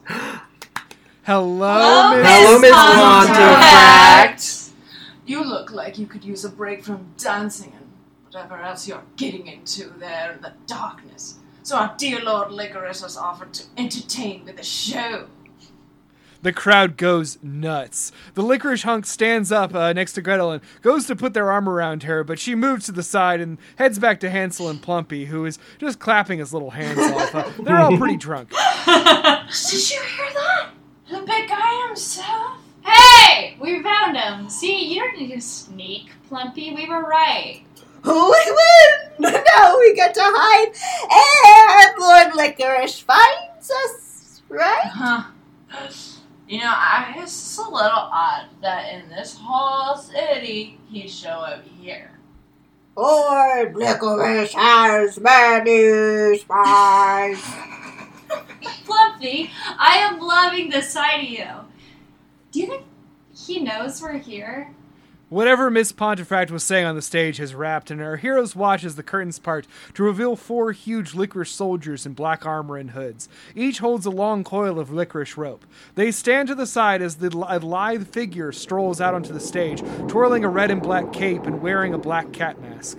He stands on the very edge of the stage and holds out his arms as the cape drops to the ground dramatically. Behind him, the licorice soldiers toss out the ropes to each other, catching the opposite ends as they begin to twirl them into a dizzying pattern that catches the red light with every revolution. The figure, Lord Licorice, gives one last bow before flipping backward into the path of the ropes, deftly landing and moving as he joins in the rhythm. Yes, there's a scene in Candyland the movie where Lord Licorice jump ropes for a whole scene. Send us money! After a suitably stunt-filled display, he flips back out of the ropes and to the edge of the stage, wobbling ever so slightly as he lands and bows. He addresses the crowd, but his voice is muffled by the mask. Thank you. I hope you all have a wonderful time tonight. Please drink on my behalf for the rest of the evening. There's a huge cheer from the crowd as Miss Pontefract fans herself on the sidelines as her dog licks her face. And Hansel and Gretel, a word, please. Hopefully my little routine gave my soldiers time to surround you. In the crowd, Gretel and Hansel look dumbfounded. Ooh, I think we won a prize, friends. Burly black armored guards appear seemingly out of the darkness, tossing loops of black rope around the trio.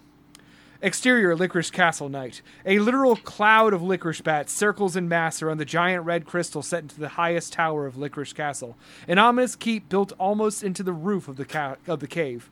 A carriage pulled by horse-like creatures seemingly made of coils of red and black rope winds its way up the black stone street and into the open doors of the castle. Soldiers quickly close them behind him. Interior, Licorice Castle Throne Room, night. The interior of Licorice Castle is largely red, with thick black columns and portraits of licorice royalty accenting the walls and a slick tiled floor. Lord Licorice leads the way to a throne made of interwoven red and black licorice rope as his soldiers follow behind, dragging Hansel, Gretel, and Plumpy. They are shoved to the front as Lord Licorice sits back in the throne, tossing his mask into a licorice-woven basket of other black masks. Underneath, we see Lord Licorice. 30s, a keen-eyed roguish type with purple bordering on deep red skin and a long hair that's streaked with black and red. He's surprisingly not menacing at all and looks a little uncomfortable, like a mixture of David Bowie and someone dressed like David Bowie for Halloween. We discussed the last episode, and I can still see Thomas Middleditch in this role, and I truly don't know why. Yeah. So Gretel and Hansel... Oh, sorry, that's you. I'm going to read all the lines, too, in the side talk. So, Gretel and Hansel, the Candy King's butchers. I assume the old bastard has finally decided he wants me gone, eh? Whoa, butchers? Yeah, man, what the hell? Stories you've heard are greatly exaggerated. So you didn't sneak into the city with 2 mercenary soldiers this afternoon? You're not the same 2 who fought the King's War against the Chocolens? You didn't shatter the Jarl of Jawbreakersburg? We did. Yeah, all of that. But you kidnapped Princess Lolly. Pretty fucked up, Licorice. You're a terrible man! Lord Licorice holds up a hand. Wait!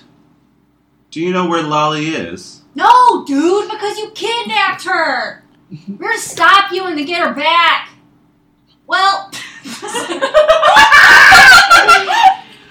I know, I love that accent. Yeah.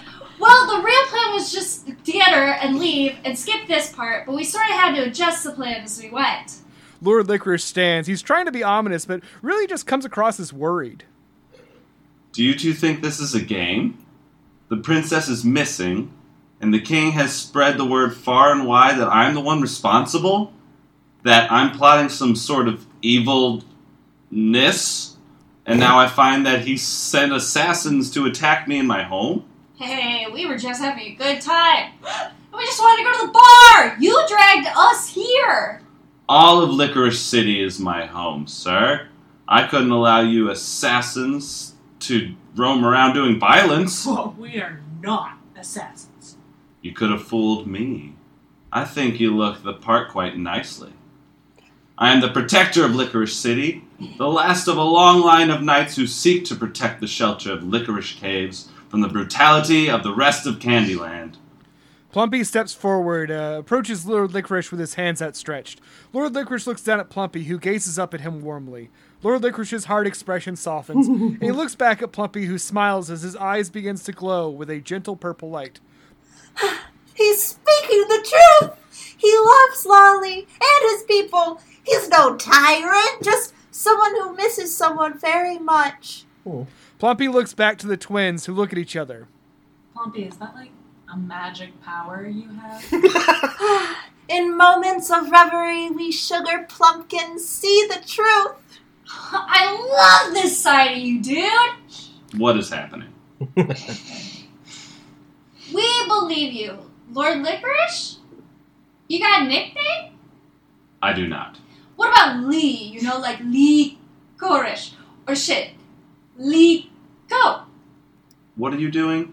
Please don't mind my brother. We drank a bunch of that drink that tastes like... Anise? Yes, and wow, this really isn't the best time for us to be having this conversation. Time is of the essence, could you please? As he fully steps down the steps, he trips a little, but catches himself. Okay, since everyone's being honest, and honestly so nice about this, I'm pretty drunk too. I was planning on drinking until I forgot my problems, and suddenly someone was like, assassins are sneaking into the castle through the sewers, let me go and catch them. And I thought, sure, that always makes me feel better. They all look at each other, and one by one all start to sort of laugh at the weirdness of the situation and their sudden but real comfort with each other.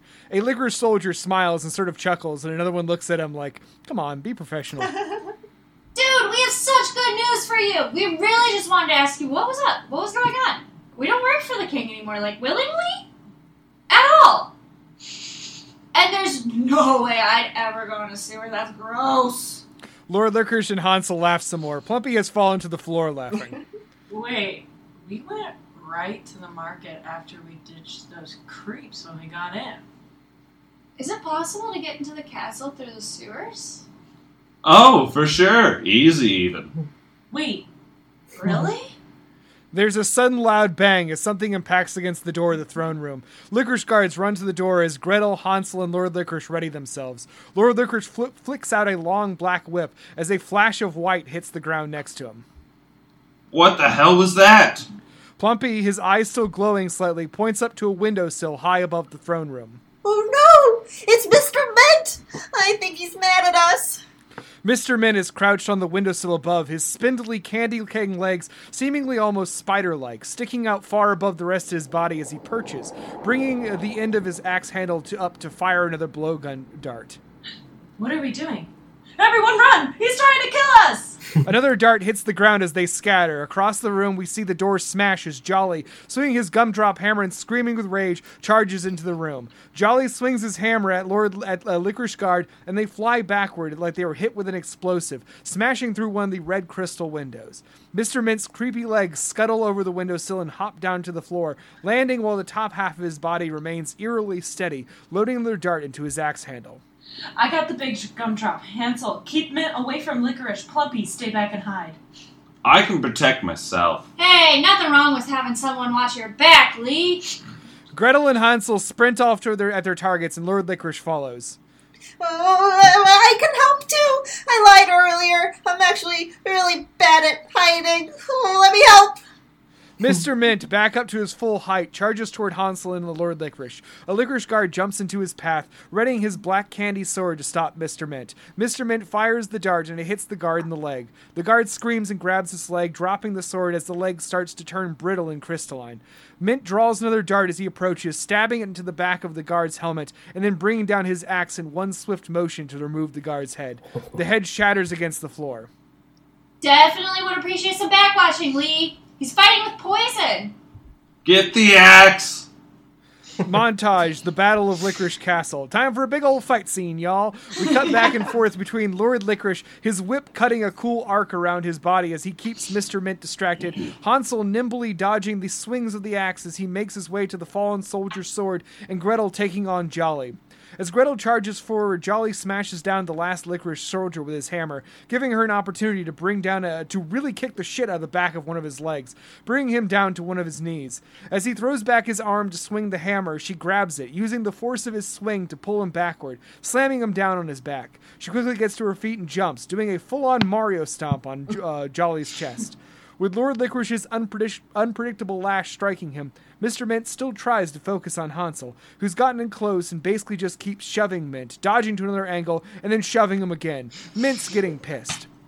Plumpy, his eyes still glowing just a bit, looks back and forth in panic at the two fights. Across the room, Gretel has just jumped off Jolly's chest and runs to grab one of the guard's weapons. Jolly is quick on his feet. Gretel, watch out!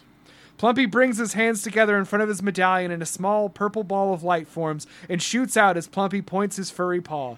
It flies across the room and hits Jolly's big gumdrop-shaped head, which immediately explodes in a shower of multicolored gummy. Cool. Gretel, who is charging with a black candy sword, skids to a stop, looking at Plumpy in disbelief. Plumpy! What was that? Plumpy is jumping up and down, celebrating. You're it! Gretel looks at Jolly, whose head is starting to regrow, and readies her sword as the behemoth charges blindly at her. Gretel jumps out of the way as Jolly runs right through the shattered window and out of the castle, falling into darkness. Mr. Mint, his hard candy features barely showing the rage he's clearly feeling, stops fighting for a minute and begins to back up as Hansel and Lord Licorice, from Hansel and Lord Licorice, drawing 3 darts and holding them like a fan in his hand. He flicks out his arm as his long legs flex under him, pouncing him up to the windowsill as the darts whiz toward their targets. Hansel quickly ducks as the dart sails over his head, and with a twirl and a deft flick, the whip of Lord Licorice smacks down the dart meant for him in midair. They look up, and Mr. Mint has escaped. Bud, that was great! I am loving the whip thing. That's so cool. You gotta give me a lesson. From across the room, they hear Gretel yell, Hansel! Plumpy is hurt! Hansel and Lord Licorice run to Plumpy, who's lying on the ground, panting in pain. His leg is crystallized up to the waist. Hansel drops to his side. Oh, shit! Plumpy! Don't worry, we can fix this, okay? Hansel sniffs the wound on Plumpy's leg and looks to Gretel. Peppermint pin... Oh my god, I can't say that. Okay, 1 second.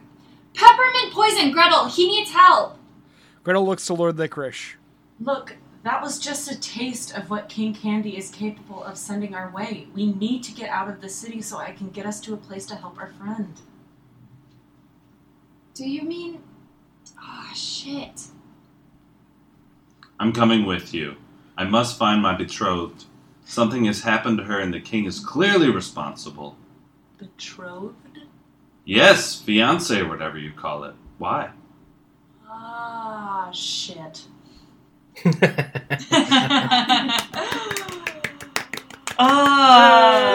ride! Excellent. Oh, work, everybody. That was great.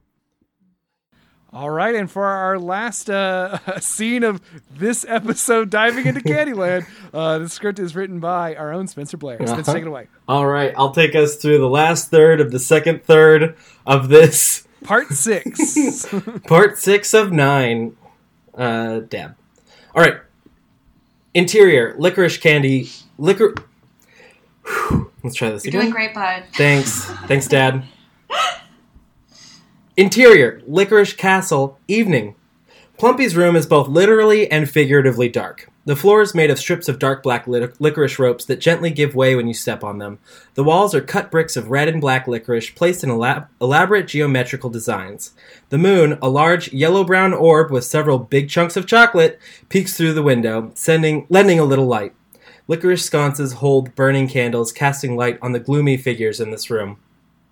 Against one wall stands Gretel, caring for Hansel, whose wound is still bleeding. He winces with pain as she pulls shards of candy cane embedded in his skin.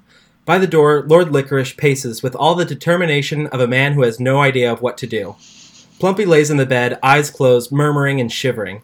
And Henry, a tall, thin wizard with a cotton candy beard, stands over him, waving several pixie sticks. He murmurs something to himself that sounds like Abba Zaba, breaks the pixie sticks over Plumpy, and puts his hand to his head. Lord Licorice explodes in the silence. Well?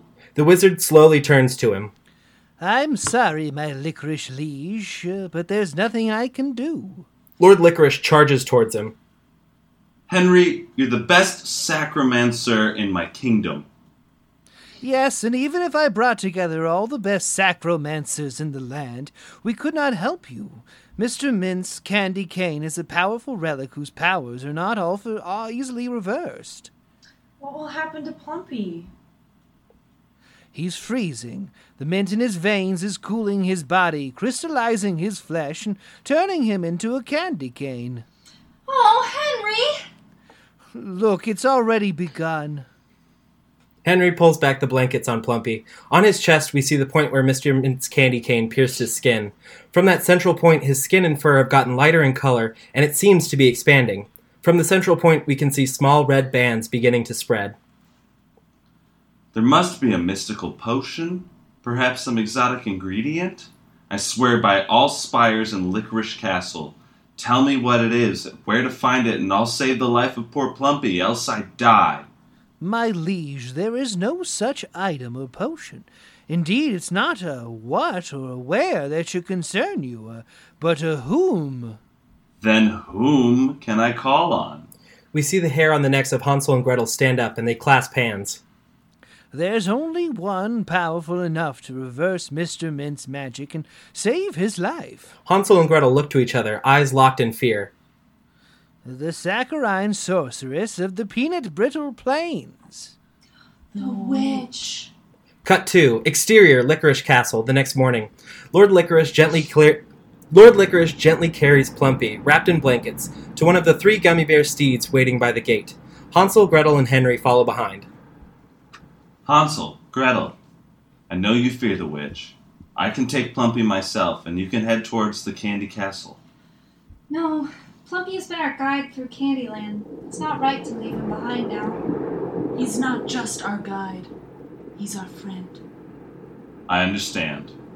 Then I shall take you under my charge as well.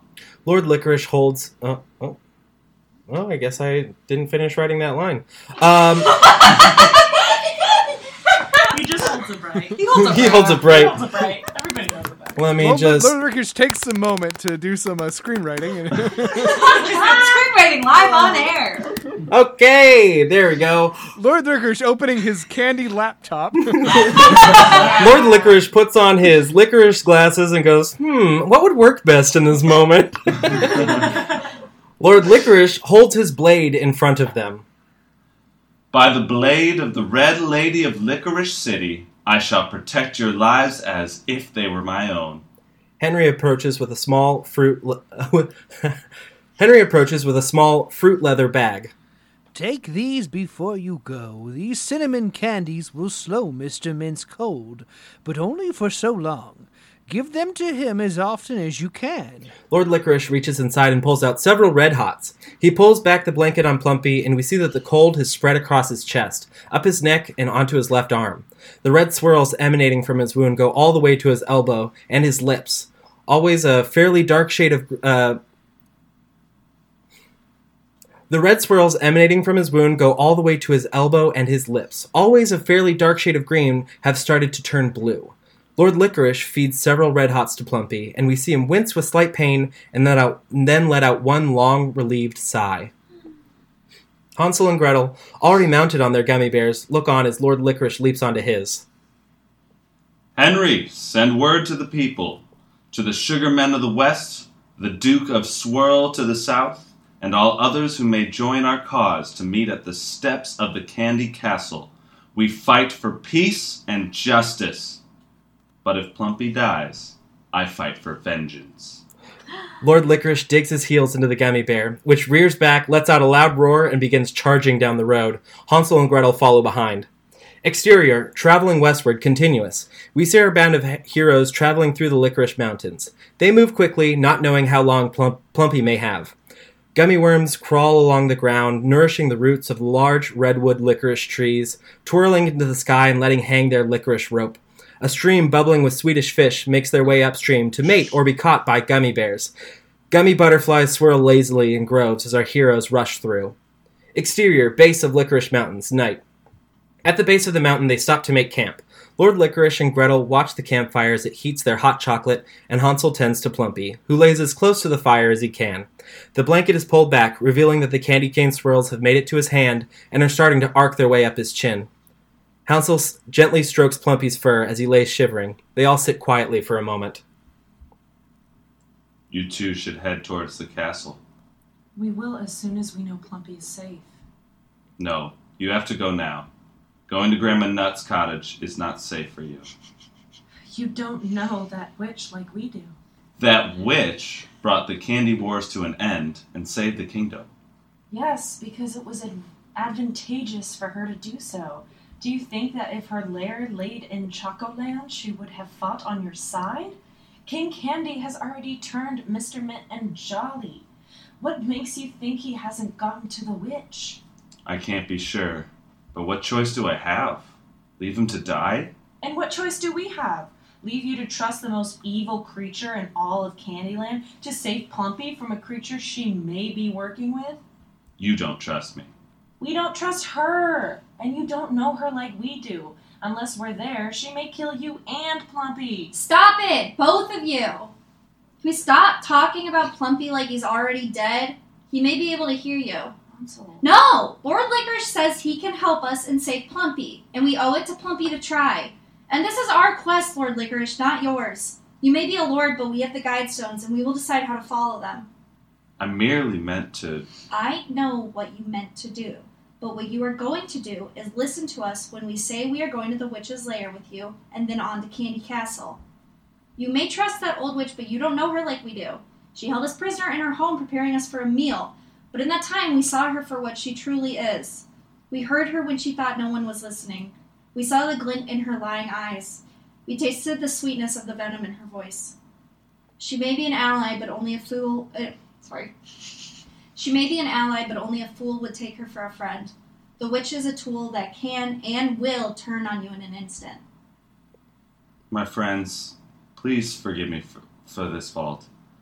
I sought to protect you from a past curse, but your wise counsel has not fallen upon deaf ears. Together we shall make haste to the doors of the wretched witch of the wastes, and together we shall save Plumpy and the entire Candy Kingdom. Hansel looks to Gretel. Together? Together. Lord Licorice and Gretel look to the fire. Hansel continues to care for Plumpy.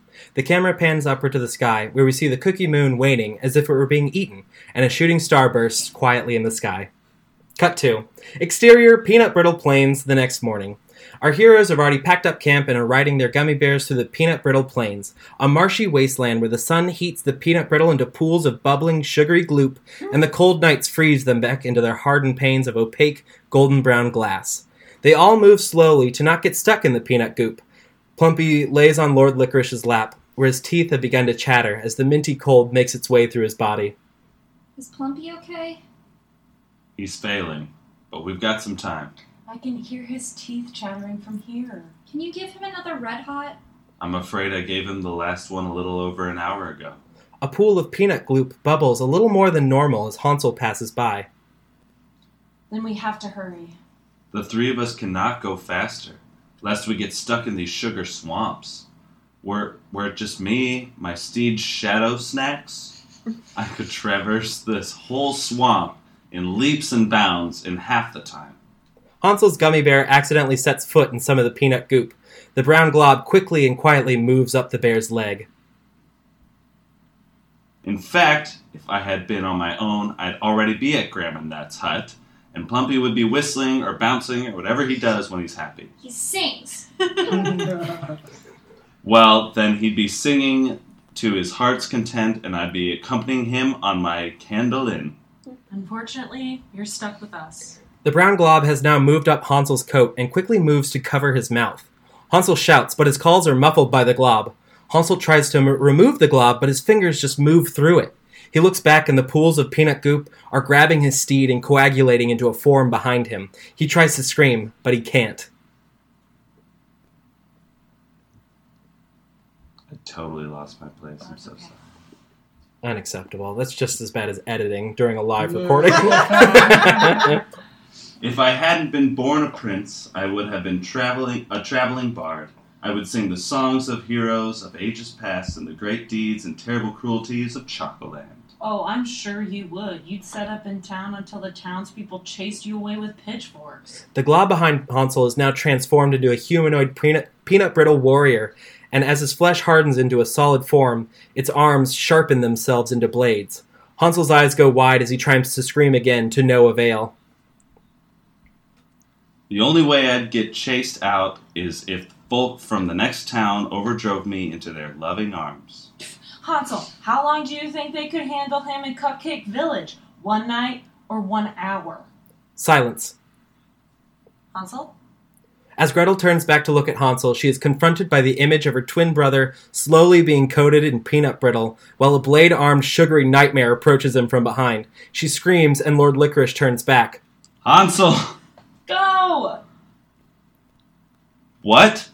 Go, Licorice! We can handle the witch's brittle battalions! You go and save Plumpy! But...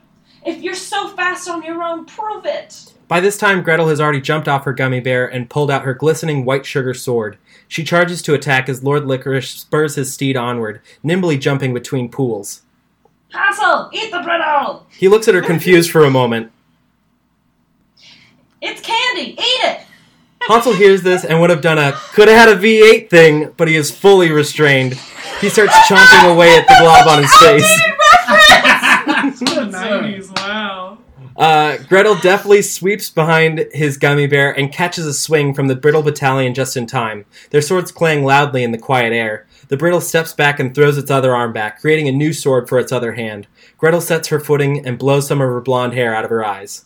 Cut 2. Exterior. The peanut brittle wastes continuous. Lord Licorice rides his steed quickly and precisely through the sugar swamps. But as he's going, he notices that the pools are bubbling up around him, and hands start reaching up out of the murk. He quickly pulls out his whip and starts chopping them off as they fall limply back into the pool. He looks down at Plumpy, whose visible breath is a sure sign that he is close to freezing. Lord Licorice digs his heel in, and Shadow Snacks runs even faster than before. Cut 2. Exterior, the peanut brittle wastes. Continuous. The brittle attacks Gretel. It swings both arms wildly, but Gretel catches each blow with grace and power. She parries 2 of its attacks and goes for a swing at its torso, and the blade passes through the creature. If it could smile menacingly, it would. Gretel is so shocked that the brittle swings its sword and cuts her side a little.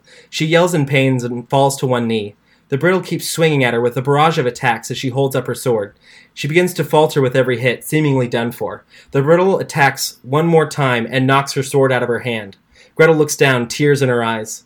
Suddenly, the brittle lets out a hideous screech and starts waving around wildly. Its sword arms wave in the air frantically at nothing. It swings around and we see that Hansel has jumped on its back and has a mouthful of brittle. He spits it out and looks at Gretel. It's candy! And Hansel goes in for another bite. Gretel lays down, defeated, and blacks out. Cut 2. Exterior, Grandma Nut's hut. Continuous.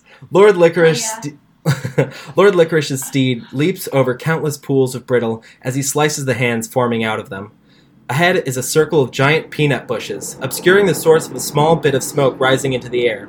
Shadow Snacks speeds towards this grove, dodging between trees until we see a cute gingerbread house. Lord Licorice grabs Plumpy and sprints to the door, banging on it with his fist. Well, well, well, look who's returned to mine. As Grandma Nut opens the door, her eyes widen. Licorice, what are you doing here? Licorice, out of breath, pulls the blanket off Plumpy's face. His face is entirely white with red stripes, but he is still breathing. This is Mr. Mint's doing. Bring him in now. Lord Licorice quickly brings Plumpy inside, and Grandma Nut slams the door shut. Exterior, Grandma Nut's hut, later in the afternoon. From between the trees, we see Hansel, covered in peanut brittle, riding his gummy bear to Grandma Nut's home. In his arms, he holds Gretel, who is still fast asleep. The gummy bear slowly plods through the trees towards the hut, and then falls itself. Hansel picks himself and his twin up, walking towards the hut. Grandma Nut opens her door and walks towards them. Well, well, well, look who's returned to mine. Hansel collapses on the ground. God damn it. Lord Licorice runs out from behind her. My friends, you made it! Huzzah! Is Plumpy okay?